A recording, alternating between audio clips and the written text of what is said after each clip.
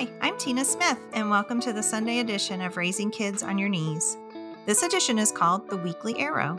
The Weekly Arrow is your introduction to our prayer sheet and daily devotions, which run Monday through Friday. I invite you to spend the next few minutes preparing to pray and parent life into the lives of your children this week.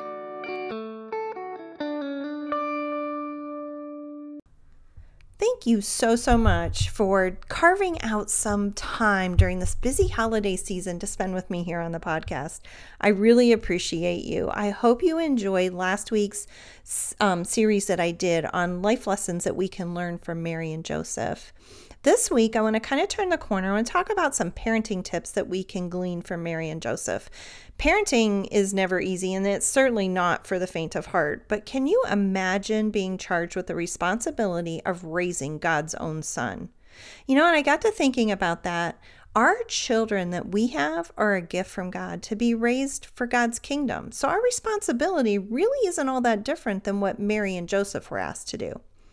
As we investigate the story of Mary and Joseph, there are at least 5 things we can take away that will strengthen our parenting and it'll breathe life into our children. So here are 5 unexpected parenting tips we will be talking about all this week. On Monday, we're going to talk about how God is with you in every moment and season of parenting.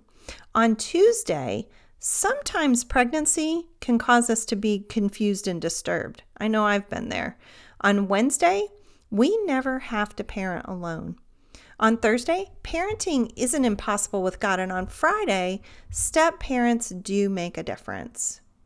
I hope you enjoy this series this week. I'm going to switch gears on you just a little bit here. I hope you've had some time to find some peace and rest during this Christmas season.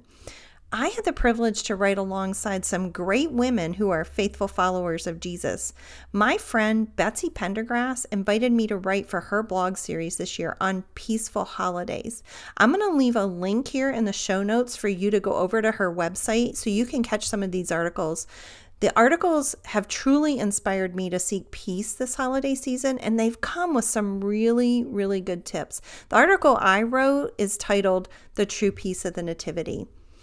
So if you want to go over there and check those out, trust me, you won't be disappointed in these articles that these women have written. I am truly thankful for you and privileged to pray alongside of you for the next generations. Although everything I offer here on this website is free to you, it comes at a cost to us. Would you consider donating to Raising Kids on Your Knees this year? We are a 501c3 ministry, so your donation is tax deductible, and it's so greatly appreciated to keep things rolling along here at Raising Kids on Your Knees. I'm going to leave a link in the show notes for that as well to take you right to our donation page if you would choose to do that for us. Thank you for being here with me today. I appreciate you. I will see you right back here tomorrow for tomorrow's daily devotion, and you have a great day.